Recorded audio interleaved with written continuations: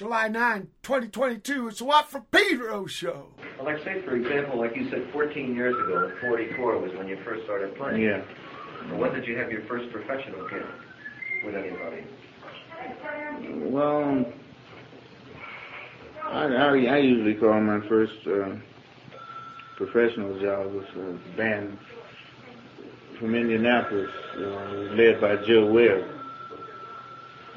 This was in 47. Big Maybell was in this band, the Big Maybell blues. Yeah. This was, I don't know what the heck we were, rhythm and blues or everything. I don't know what that band. Anyway, that band and King Colac, you heard of Colac sing, trumpet. And Eddie Vincent, Dizzy, Earl Bostic, Gay Cross. Gay Cross. He's from Cleveland. He had a little band. He used to be with Lil Jordan one time. In his band, he had a little band that was patterned after Louisville. He sang and played something like Louis. And Daisy Mae and the Hepcats. Johnny Hodges. You did work with Hodges? Yeah. When was this? In 1953. For how long? Oh, 7 months, I think. Really? Who else was in the band? Well, we had Richard Powell on piano, and Lawrence Brown, Emmett Berry, Heck with Trouble, boy. And a guy named Jimmy Johnson on drums. And bass player, I forgot his name.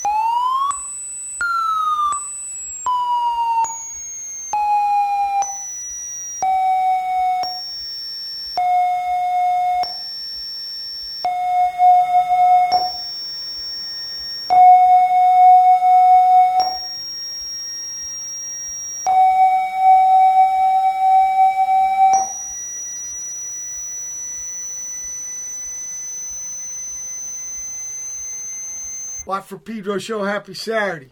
Started off with John Coltrane talking to August Blume in 1958 about his first gigs. Then we had Chip Kinman with Let's Go, Dark Shark. And that's from his new album, The Great Confrontation. And I am very fortunate enough to have with me, where are you talking to? Are you talking to me from the desert, Chip? No, sir. I'm talking to you from Burbank, California. Okay. Because you got 2 pads now, right? Well, actually 3. We still have the original Homestead in Carlsbad. Oh, wow, yeah. It's down south. Yeah, you bet. And then, we bought 5 acres of sand and horny toads out in the desert. Out in Landers, out near. Landers by Kim White. Yeah, right. Yeah, we're 10 acres away from Kim White. We can see her house from our, we have 1 Joshua tree on our 5 acres. Of course, we named it Joshua because the name wasn't taken. And it's a fabulous place to be. But my home, where I raise my kids and live with my wife, is here in Burbank. Right. East part of the valley. Now let's please bring your earliest musical recollection.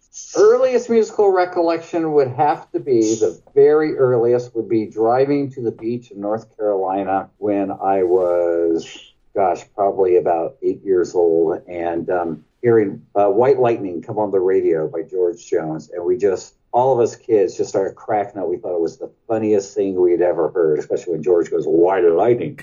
and boy, little did I know that'd become a signature tune, you know. And mine and Tony's, I mean, Tony was born to say, White Lightning. Among other things, of course, but it was right up his alley. That's probably my earliest musical recollection. Okay. And in the pad that you grew up there, was there musical instruments? No. Our house wasn't particularly musical, except for my older brother Charles, who he was older than Tony and I, and he was just the right age to be buying all the English Invasion records. And so his room, of course, it was plastered with posters of the Stones and the Beatles and the Kinks and all of that. And I was still a little bit too young, 67 I was 10. So 64 I was 7 years old.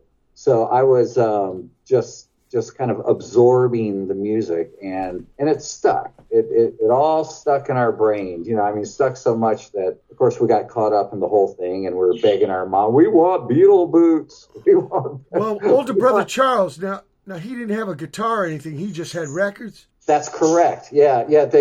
Tony was the first one to play. He joined marching band. Yeah, because I was going to ask you about school, if you were in the choir, the marching band, or some shit. Yeah, right.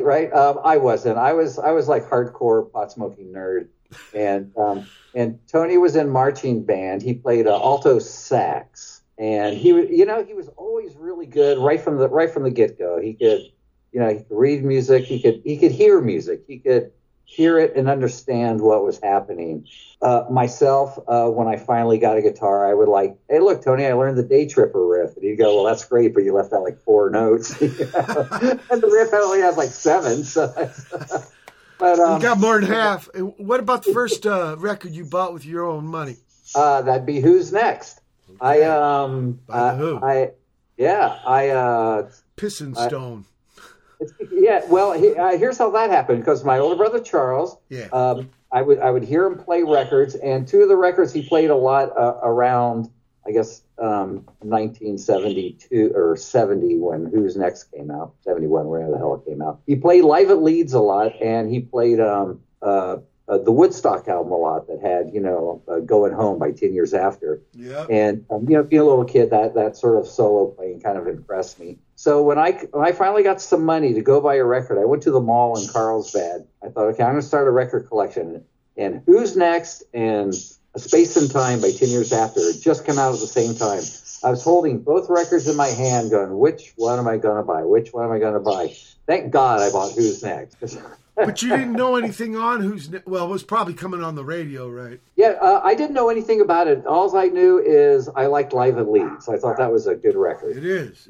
Me and D. Boone dug the shit out of it. We like Sellout, too. Oh, yeah. What was the first gig you saw? Go ahead. The first gig you saw?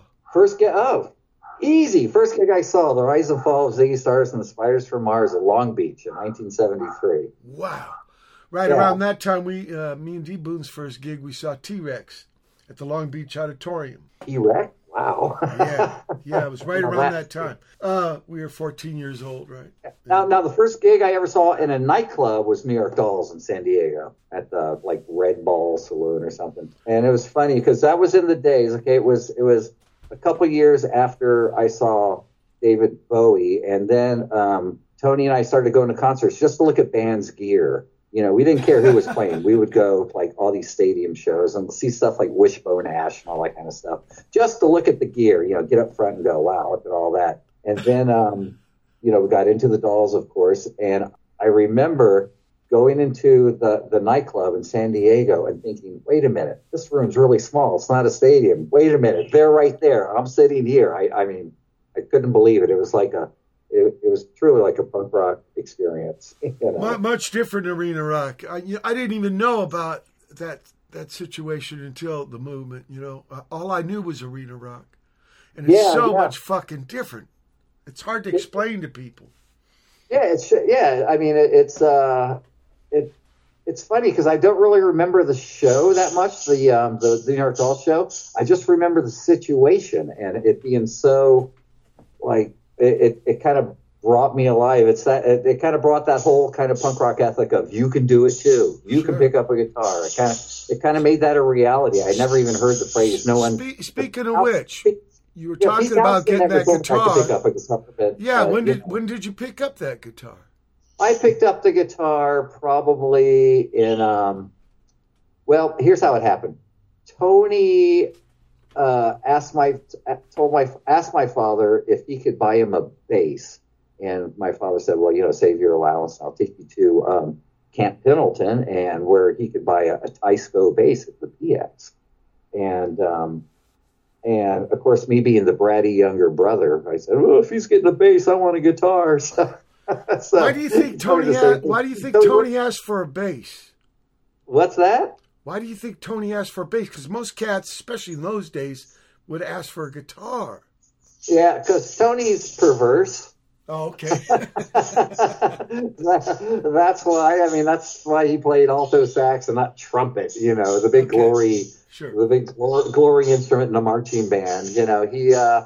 Tony's just always been one to go against the grain, and that holds him in good stead. Myself as well. So he gets the bass, he gets the Tesco from the PX, and then do you get your guitar from the PX?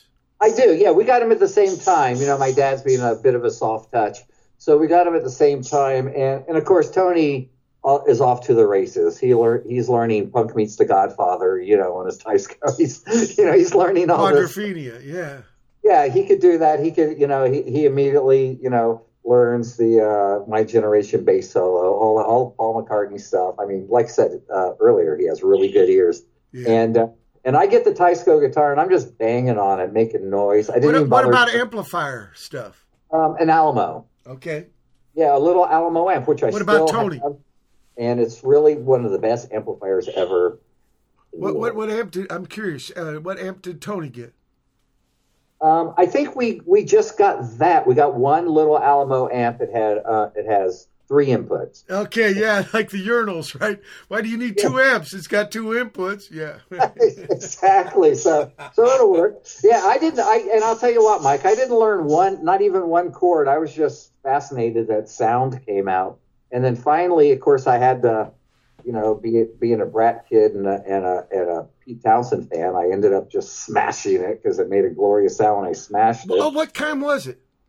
It was just a little old Teisco guitar. Okay. I don't know the model at all. Yeah, I don't know if they had names on it, but I remember those. They sold them at Thrifty's like for $10.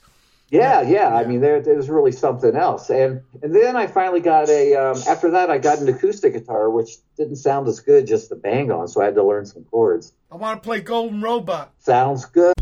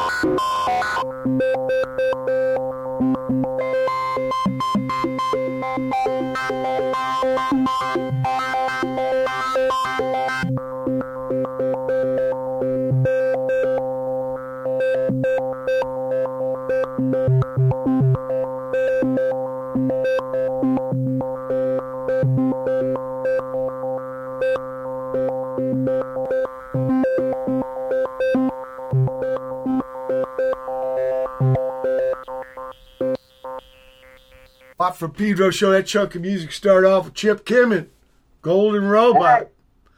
Then we had brand new from bomis Prendin, A Wild Sheep Chase.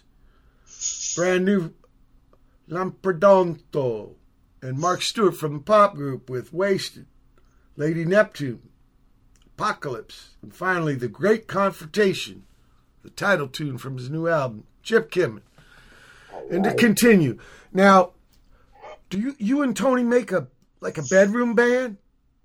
I'm talking about like after school, not graduated, but in the afternoon time, bedroom band, garage band, basement actually, band. Tony was in. Let me see.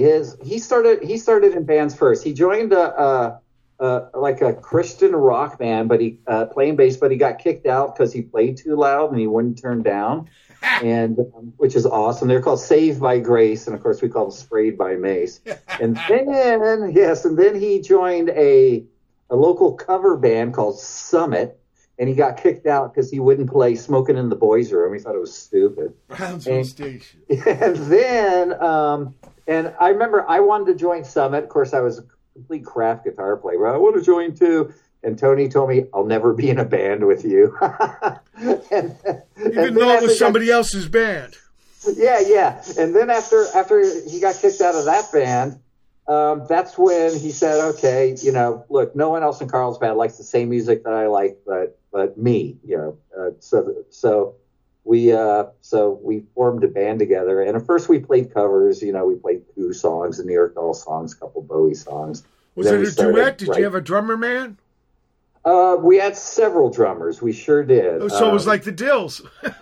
Yeah, it was. Well, actually, shortly thereafter, that's what we called the band. We called the band the Dills, and you mean and right away? And we had a lead singer too. Yeah, because Brendan Mullen had a picture of a 4-piece Dills that I saw up in his drawer in the club lingerie office. Yeah. It was Jeff Scott who went on to form the Hitmakers, a San Diego band. Oh yeah, I remember that.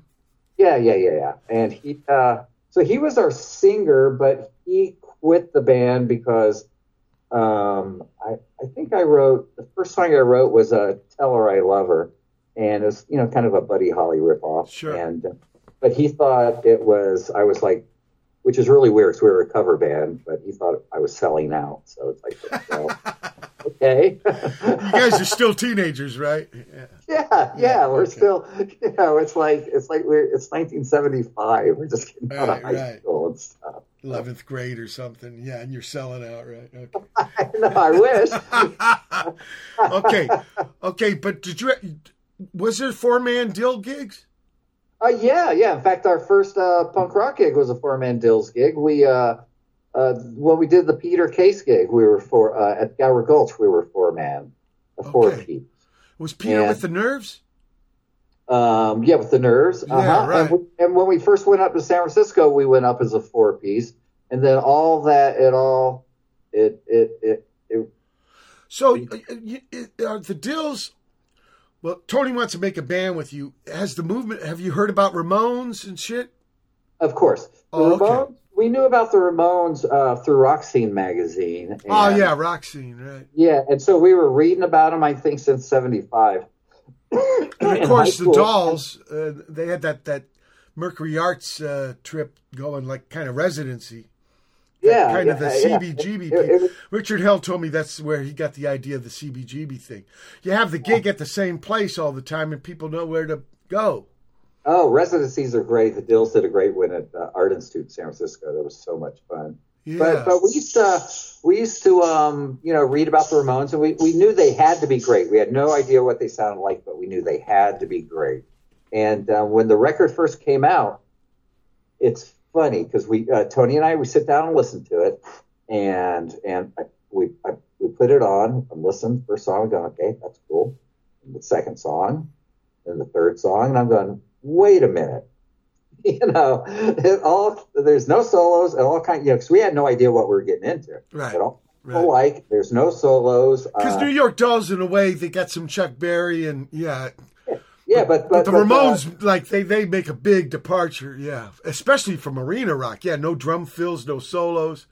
It was like from outer space. And I said to Tony, I said, I'm not really sure about this. And Tony looked at me and said, hey, and I guess I had paid for the album, and Tony said, take this record home, listen to it, and because he got it right away. And he said, in 24 hours, if you don't think this is the greatest record you've ever heard, I'll buy it from you. The next day, I picked up the phone, I called Tony and said, this is the greatest record I've ever heard. Right, Tony. Yeah, it took me a day to, Right. Wait, I'm curious, what was the first Dills song written?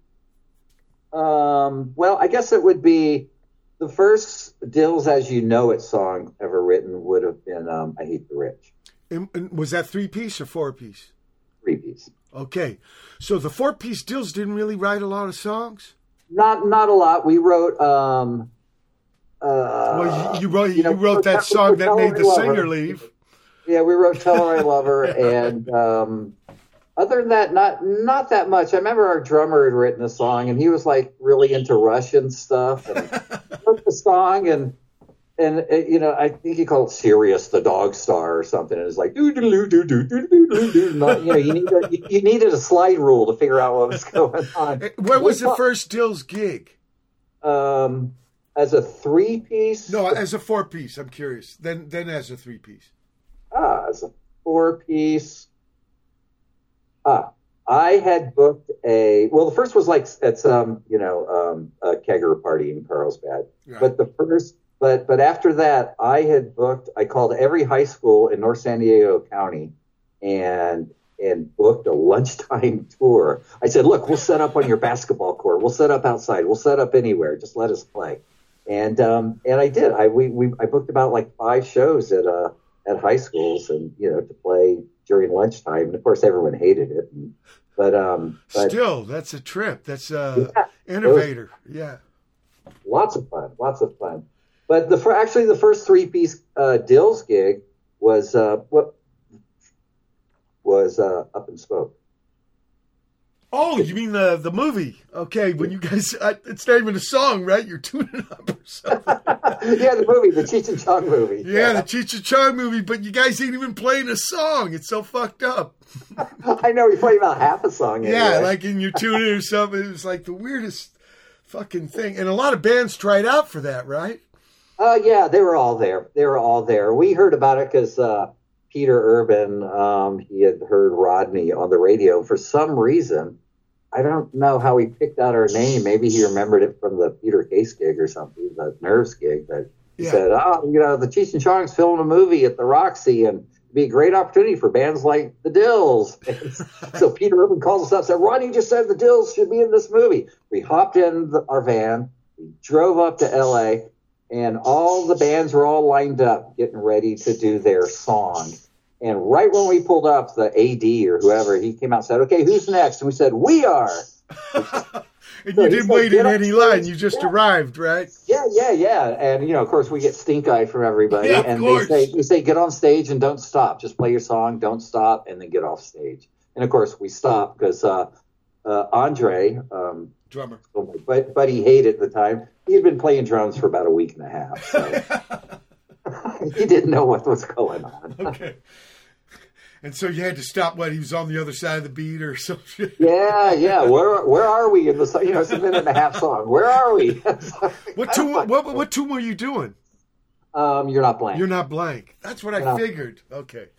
That's Yeah, what I figured. Because it's kind of hard to tell, man, because I was looking for you guys in that movie.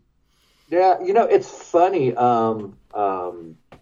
It's so many people so we did that, and by the time the movie came out, we were fire-breathing commie punks. I mean, Class War had come out. We were firmly the Dills.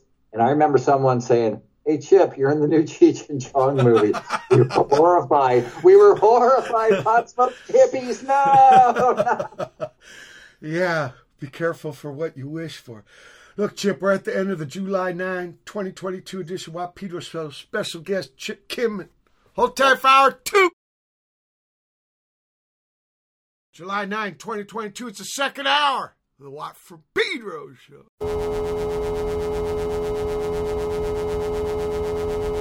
What a great way to conclude a mini-series.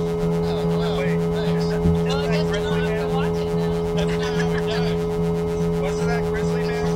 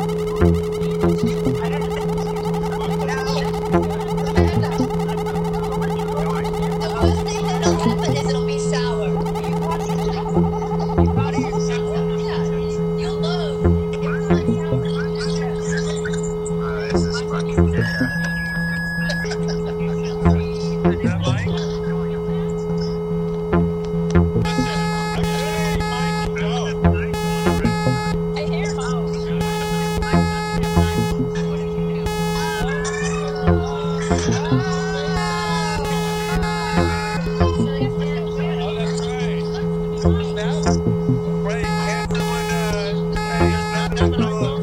John, you showed Mike how to do it today.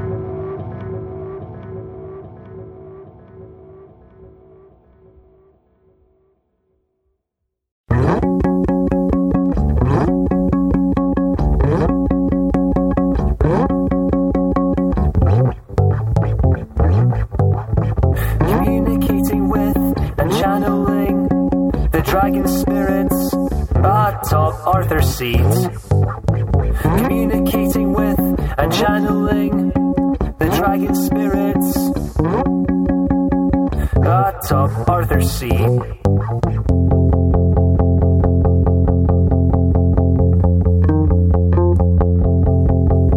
It's a glorious sunny day. We're looking for dragons. The wizard will perform the dragon ritual.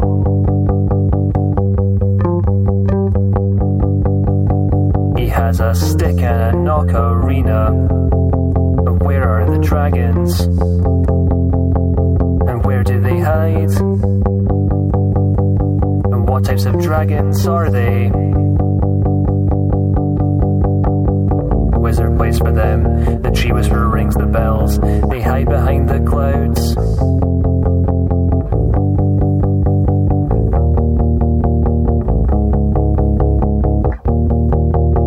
The dragons are coming. But what kinds of dragons?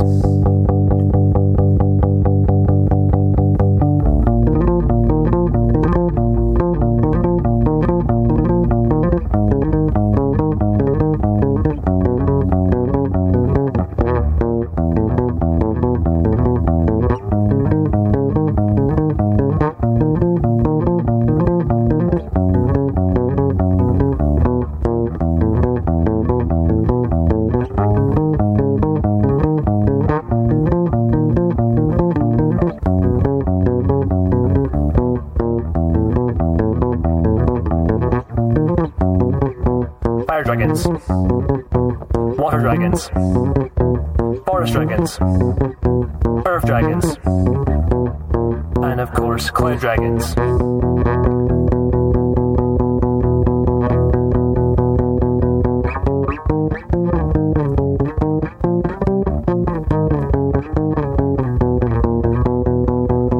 They answer the call and greet us.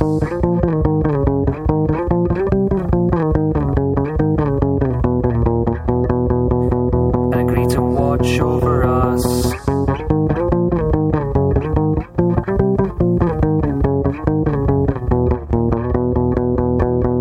Fearsome watchers.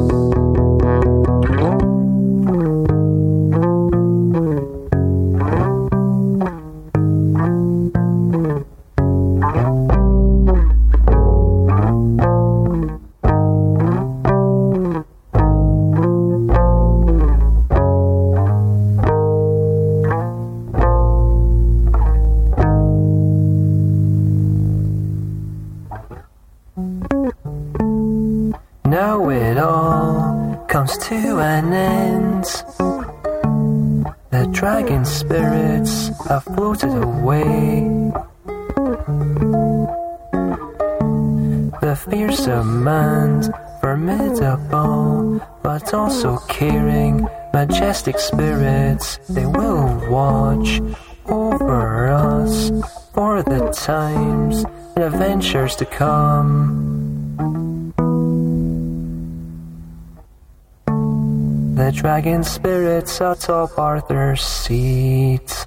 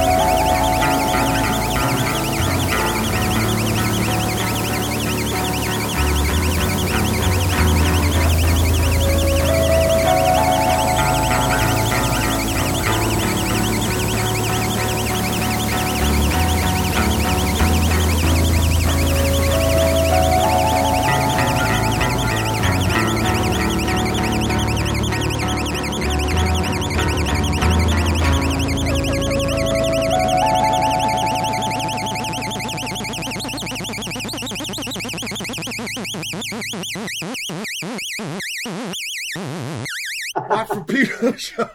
I said the same thing to him. He laughed too. Okay, yeah. people, we started the second hour off with Chip Kinman with My Predominantly White Family, Ben Salter out of Tasmania with Impulse, Kiwi Jr. out of Canada with Unspeakable Things. World is Run by Mass Persuasion by imbernon and Mikel Vega. Here's a title. This project, it's from England, called Puppet Midnight. Communicating with and channeling the dragon spirits atop Arthur's seat. Wow. And finally, Chip Kinman with the abolition of the concept of performance. Okay, so much drama in the Dills, right? Oh, of course, yeah. It was all drama. Right. Inside the band with the drummer, and then outside the band with all the other bands. And then Peter Urban, right, his own perspective on that dimension. And so that whole thing is like only in a couple years, huh? Yeah. I mean, it was, it's times compressed, when you're talking about rock. It's because, I mean, you have first wave bands, you have second wave bands. I mean, you could even consider like X a second wave band. Yeah, I would too. Yeah, because, they weren't around when we did the Nerve show. And also when things changed back then, it was right away. Right away, something, the paradigm keeps shifting and shifting and shifting. It's not like now with this long plateau. Yeah. Well, that was our reality we were living in, and that's the way we all felt. Everything was right away. Everything's now. We are the future. This is the future. We're going to push it forward, and everything else be damned. And I'll tell you what, man. You know this, Mike. When you're 20 years old, that's what you do. That's what you do. Of course, it's all moment. No tomorrow, no yesterday. All moment. Yeah. Yeah. Now, so you busted up, and Alondro gets a band together, and you and Tony help him out, because a lot of people, they talk to me about Rank and File, and they think it's you guys' band, but you guys actually got in there to help him out, right? The guy from the Nuns. Actually, no. What happened is Dills broke up. Tony said, okay, punk rock was it for me. I'm done with music. And he moved up to Portland to be a night clerk at a motel, which didn't work out too well. And I still wanted to play. So I called up Alejandro, who was living in New York City playing with Judy Nylon. And I called up. I said, "Hey, Al, you want to start a band?" And he said, "Sure." Oh, so it's your idea? Okay. Yeah. He said, "Come on out to New York City." Because Tony, when he came down to Pedro and was on the show, he said it was Alejandro's idea, and he came in to help out or something. Well, everybody's got their what's it called? Rashomon moment. Yeah, exactly. For all the different perspectives. So I should tell the listeners that's a Mr. Kurosawa movie from the 50s, and they even bring back the murdered husband's spirit to testify, and he's got his point of view, right? That's such a terrific movie. I mean, but any Kurosawa movie is that. Yeah, I agree. Yeah. But I drove out there, and at the time, you drove out to New York City. That's 2,800 miles. I drove out in the I Hate the Rich mobile, our big red van. Sure. I should say something about that to people, because those old days, those 70s punk, most of those bands in Hollywood didn't even have a van, people. I think they just wanted to be king of Hollywood. The Dills, you guys were like one of the only bands that was touring. That's correct, because we had a van. So we drove. I mean, we played New York City. We played up in Canada a lot. We did Pacific Northwest all the time. Went out to Austin a couple times and played, simply because we had a van. The Avengers didn't have a van. No. We did. Right. Yeah, and who had a van too was the DOA guys, because they were touring early. That's correct. In fact, we did a great tour with Pacific Northwest with DOA and the Dish Rags. And I'll never forget, we're loading out of Portland, and Chuck Biscuits puts all of his cymbals on top of the van while he's loading everything else in, and then he forgot they were there and they drove off. It was the best sound I ever heard in my life. The cymbals just flying off the van and clanking down the street. So you drive out to New York City to meet Alejandro for this new project. Yeah, and that's when we decided to play country music because we're perverse. It's like, what can get up the punk's noses? What does everyone hate? Right. Country music. Great. Well, that's what we'll do. we started the band with that in mind. I wrote songs. I still wasn't writing songs with Alejandro. In fact, I've never written a song with Alejandro. I was still writing with Tony, and we were doing it through the mail. I would send him lyrics, and he would like say, "Well, this is a better verse, and this is a better chord change," that sort of thing. So it was. So that's how he got involved. Okay. He got involved that way, but via the U.S. mail. Was he the hotel clerk? Yeah. Well, so that job wasn't working out too well for him. So we decided. Our bass player at the time was Barry Scratchy Myers, who was the DJ for the Clash, and I booked a little tour for Rank and File. It was very little. It was like 4 shows in 4 weeks, something like that. But anyway, we ended up in Portland, and we picked up Tony. And Not he was Portland, Maine, but Portland, Oregon. Portland, Oregon. Yeah, and he was going to join the band playing acoustic guitar, playing guitar, and keep Barry on bass. But then Barry thought, with Tony in the band, this is going to be weird. So Barry left, and Tony stayed, and he played bass. And then we went back to New York City. Then we thought, well, we really want to play country music, so where should we live? We picked Austin. Moved to Bakersfield. Look, I want to play a little Italiano here, huh? Some ciao, ragazzi. Oh, ciao, ragazzi. There you go.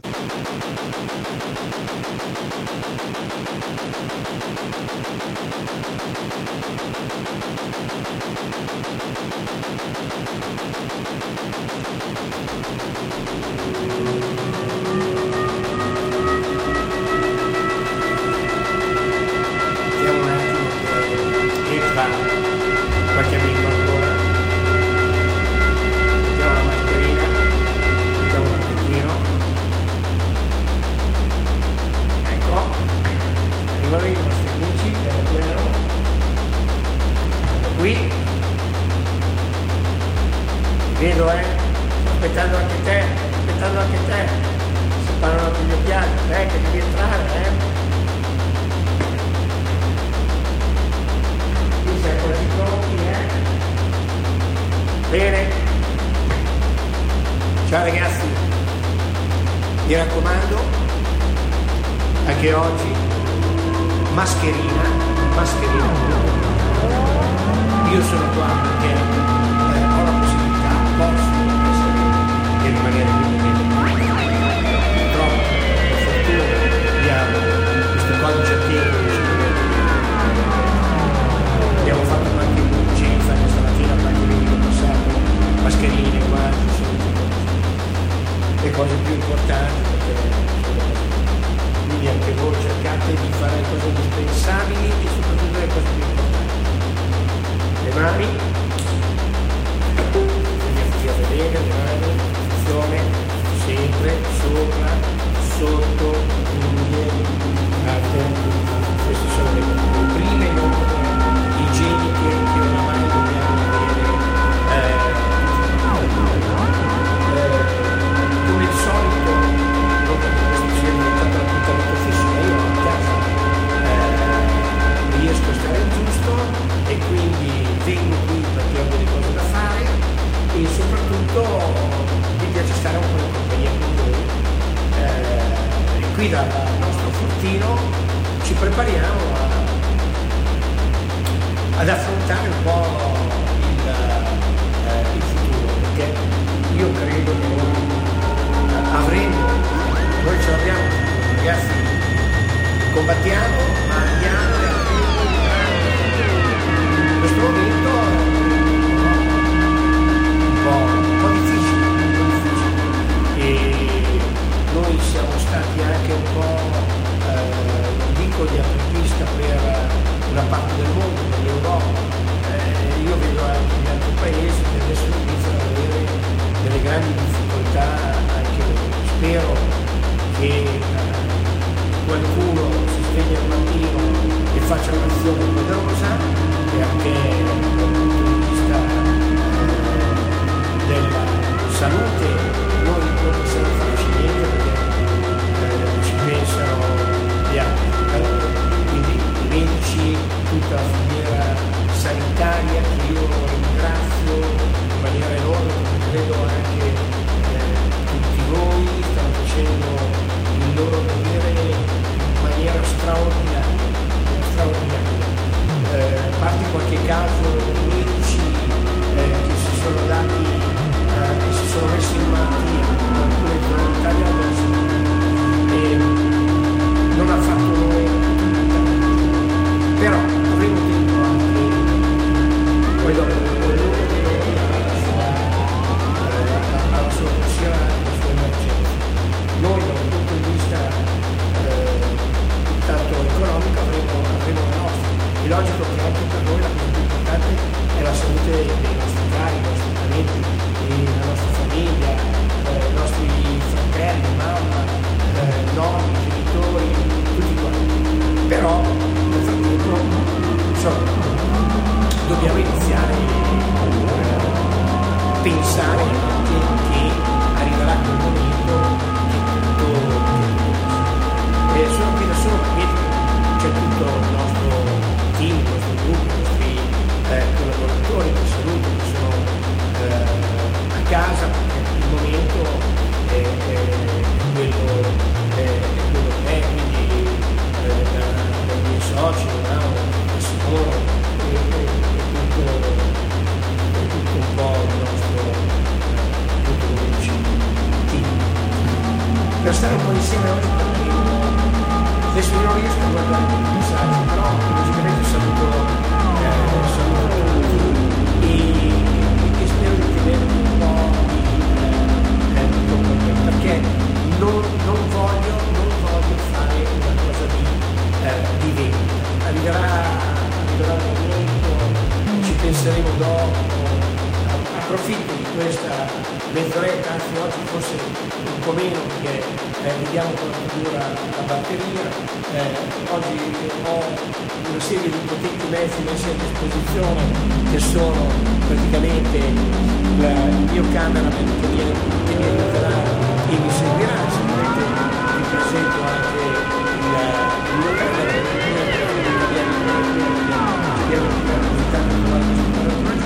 vi presento il mio cameraman.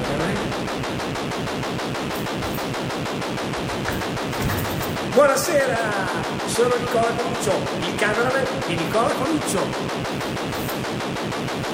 Ecco, non mette la mascherina anche lui perché logicamente siamo quasi, ma è perché siamo intimi, io e lui siamo intimi, siamo quasi gemelli, quindi come potete notare oggi abbiamo un bel dolce vita.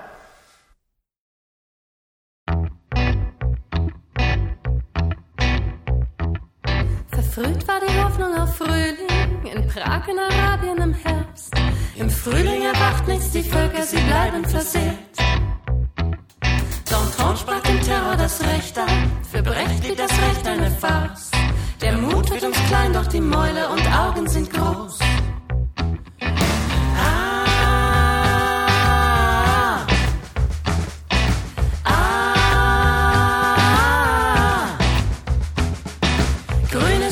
Und rot ist die Revolution. Europa geht als Gespenst, ja, als Geist der vergangenen Zeit. Verwalter der alten, veraltenden Ordnung der Welt. Kolumbus Entdecker, Vollstrecker und Christus der blutige Held. Ach, prüft eure Helden und prüft auch den Mammon das Geld.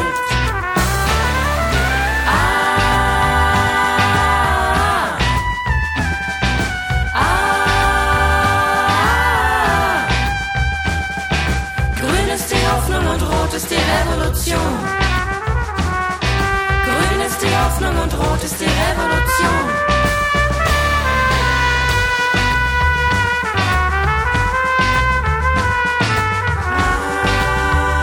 Kauf einen Vogel, flieg ihn, kauf einen Windhauch, halt ihn, hauch ihn.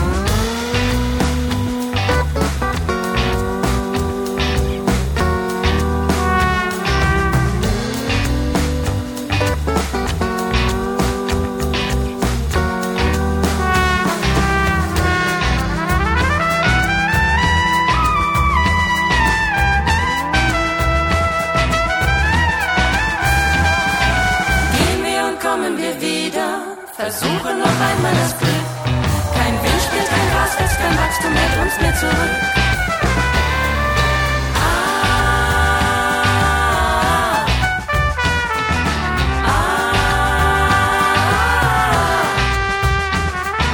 Grün ist die Hoffnung und rot ist die Revolution. Grün ist die Hoffnung und rot ist die Revolution. Rot ist die Hoffnung und grün ist die Revolution.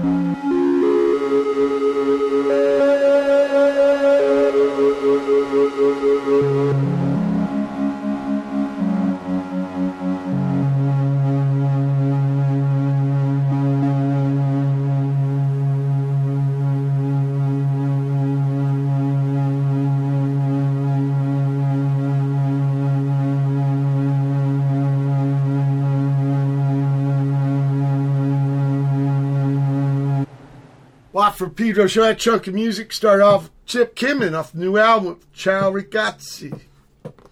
And then Kinbom and Kessner out of Berlin with their new album. And this tune is Grun, is the Revolution. Atmosphere after that, Circuit of Unconsciousness. And here's a little sentimental journey. Chip Kinman off the new album, but San Francisco Fog, 1977. Oh, yeah. What was it like to live in San Francisco in 1977? It was probably the greatest place a young man could live if you had an artistic bent. And it was econo enough then too, right? Yeah. I mean, it was easy to live there. It was a nice compact city and had such a great alternative lifestyle, artistic, a feel to the city that you could tap into that and draw energy from that. And that's what we did. That song you just played, the San Francisco Fog 77, that was inspired by Will Shatter, and I used to walk around the city all night. One of the bassmen for Flipper people. Yeah, Negative Trend. And we would. Before that, Negative Trend. And we would walk around the city, and we'd stay up all night. I won't bother to tell you how we did that, but we did. And we'd stay up all night. Magic words. Yes, and we would theorize. We would talk about music and art and lifestyle and how to push things forward. And when I was putting together that song, San Francisco Fog, it just reminded me of just certain periods of just there was a great band from up there that never really got to record much called the Sleepers.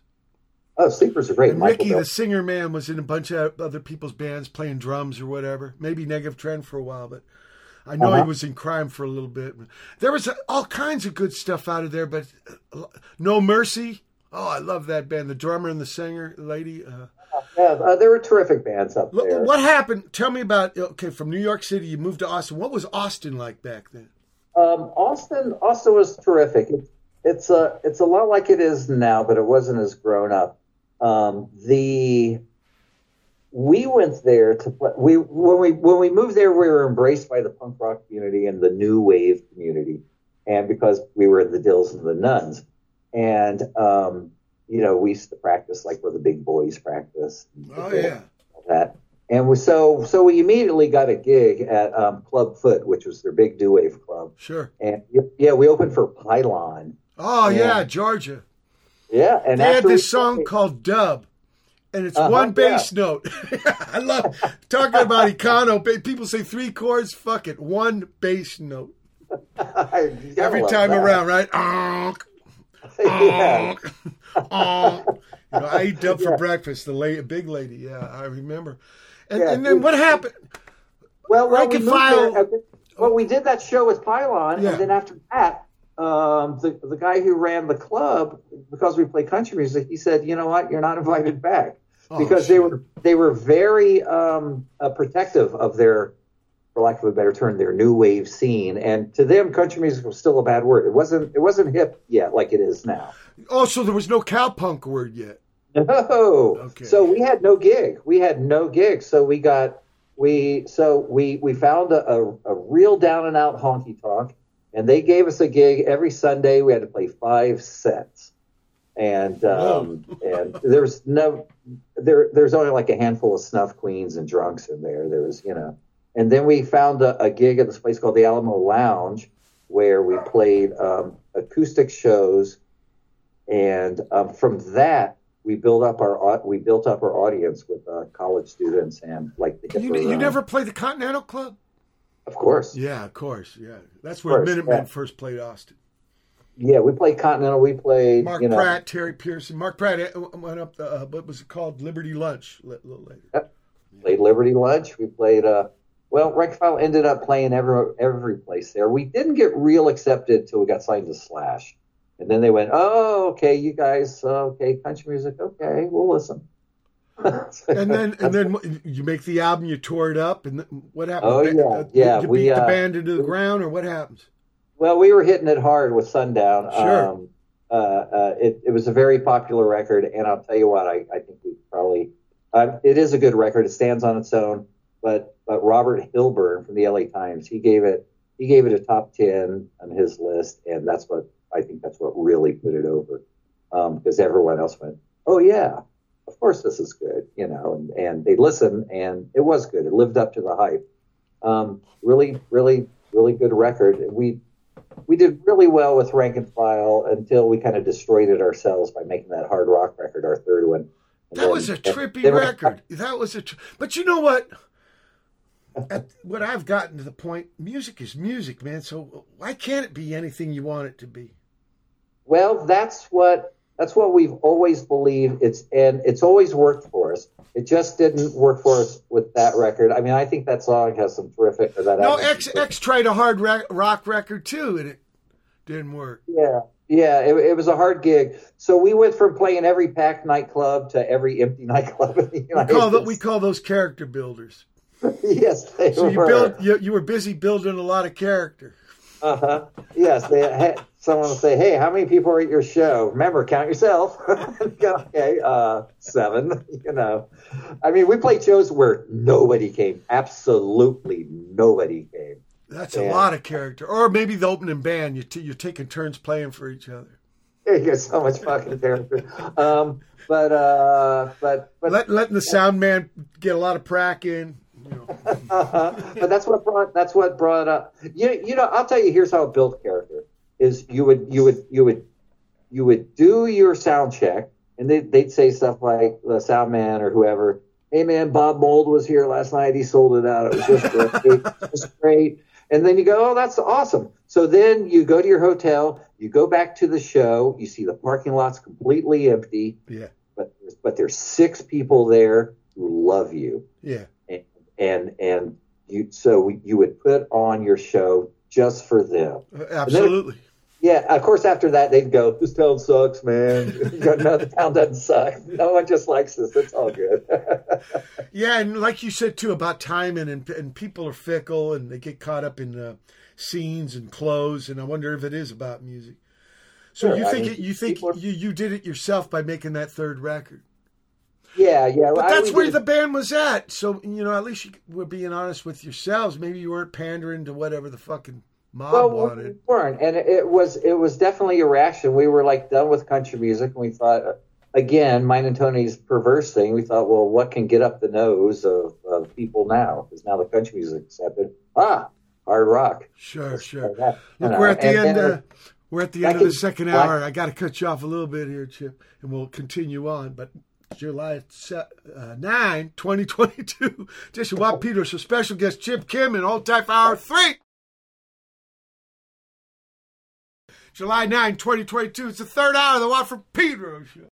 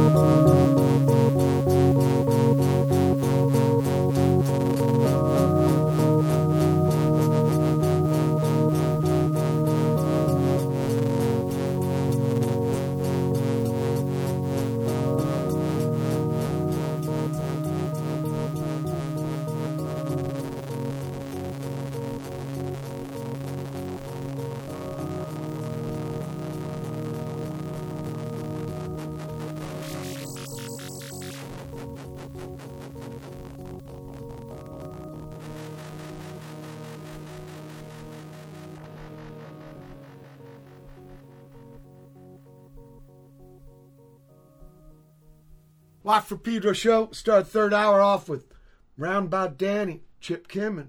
After that, Crane with Echo Rock Groove.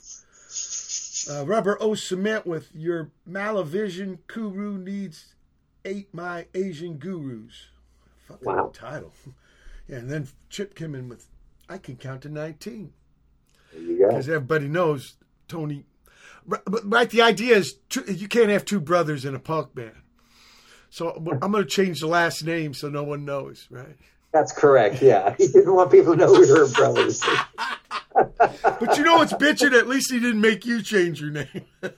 Yeah, I'm surprised. Yeah, right. I mean, but that was classic Tony. I've told this story before, but this is Tony in a nutshell. We were rehearsing a song and I know I'm skipping ahead to Cowboy Nation, but we were rehearsing a song. And we finished the song. I thought I played it great, well. And I turned to Tony, said, Tony, what'd you think? And he said, Chip, that sounded really good, but next time, can you make it sound like music? Okay. We got to get into the new record because we got so much spiel here. Man, this is a departure from Dills. This is a departure.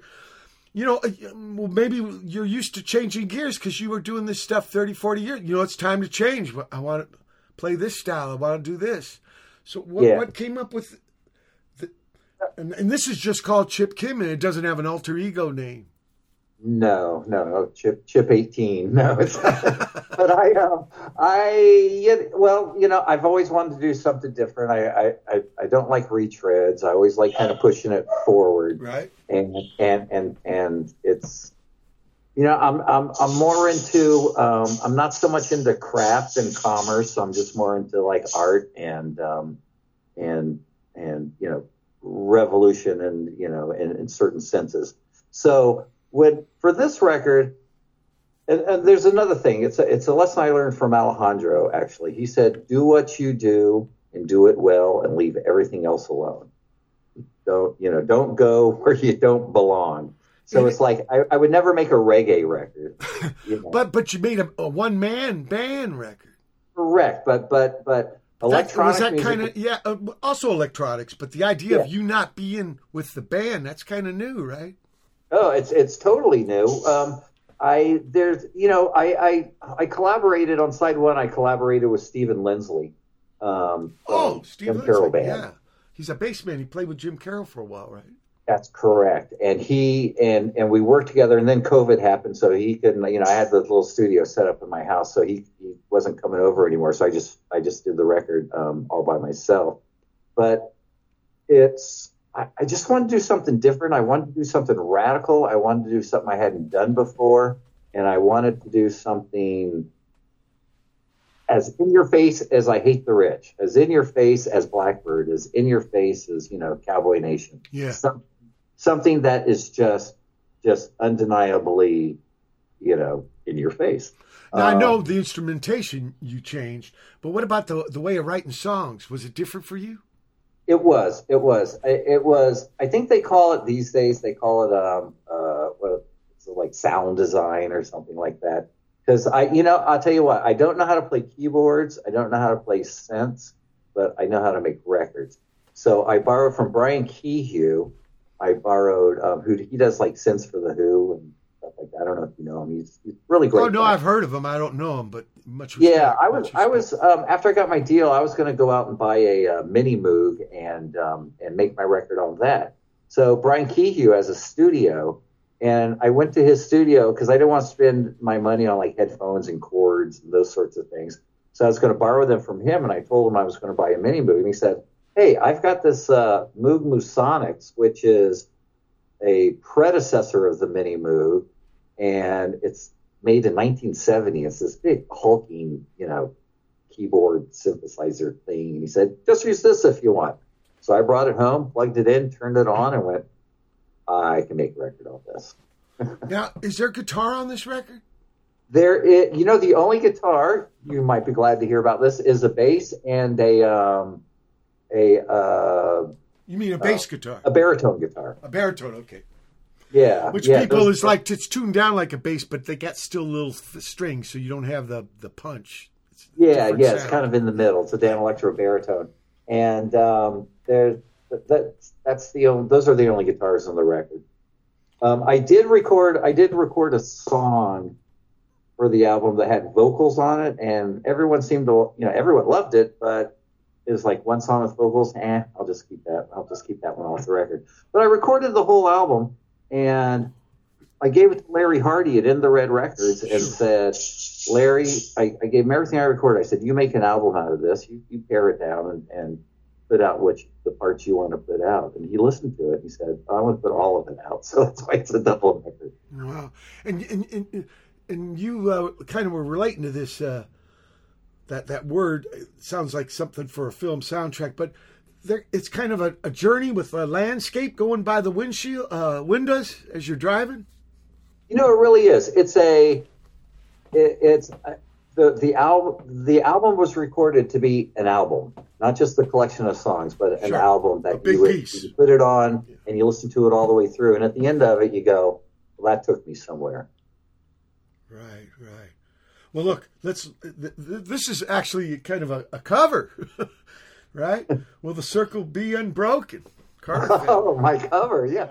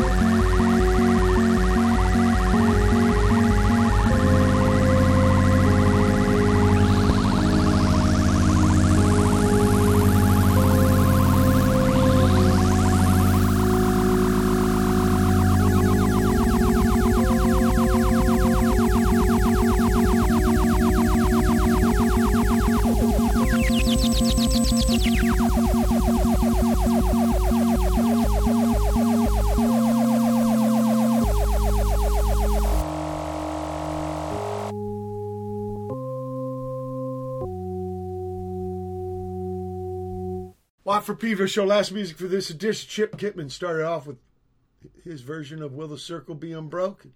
And then we had Awa from fujI. A lot of eyes there. And finally, Chip Kitman with Pop Becomes Art Becomes Pop. So, yeah, enlighten us to the cover. Yeah. Oh, the cover. I figured it needed one more song to really end the record and end it on a high note.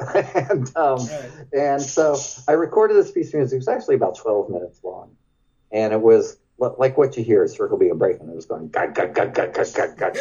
And I'm sitting there going, what am I going to do? And I thought, you know what? I really like that Carter Family song, Will the Circle Be Unbroken. But you know what? I think it's a bit long. It's 3 minutes and 7 seconds long. So I went and got that piece of music. Yeah.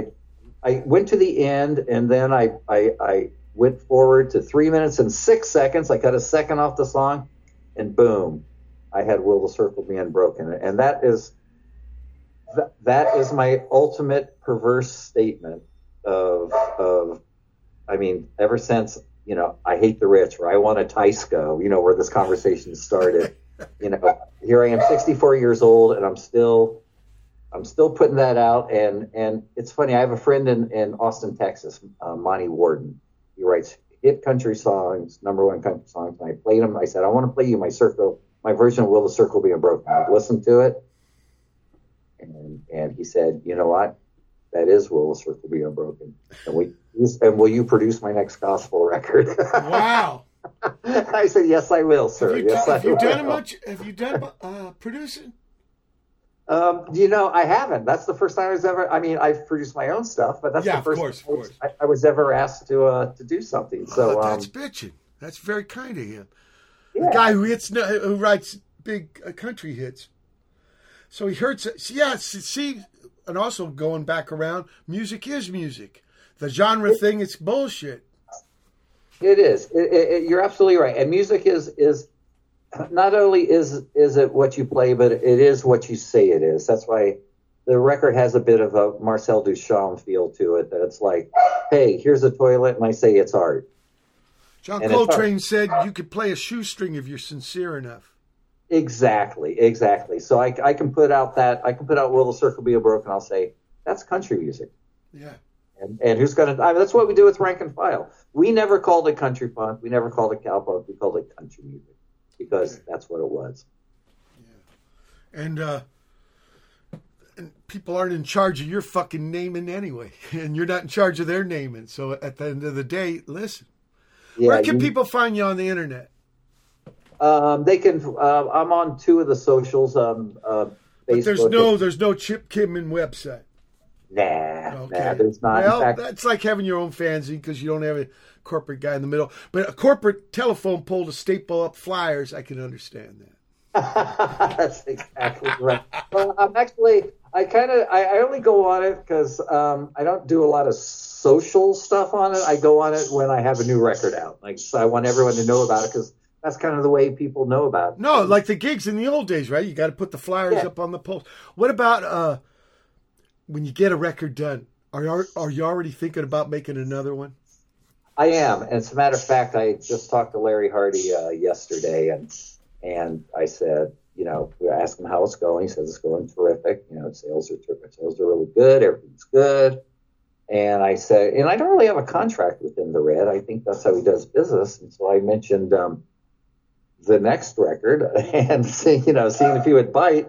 And he goes, oh yeah, we're not doing one and done. Oh yeah, we're making another one. So instantly my mind started going, okay. Yeah. Now when you get it done, will you come back on the show? And I can give you more time to spiel, because I could spiel with you for a lifetime and a half. I think we could, and I think we have, my friend. I think we have. Of course, I'd love to be involved with anything you do, Mike. Okay. Big love, Brother Chip. People, it's been July 9th, 2022 edition. Pedro Show. Keep your powder dry.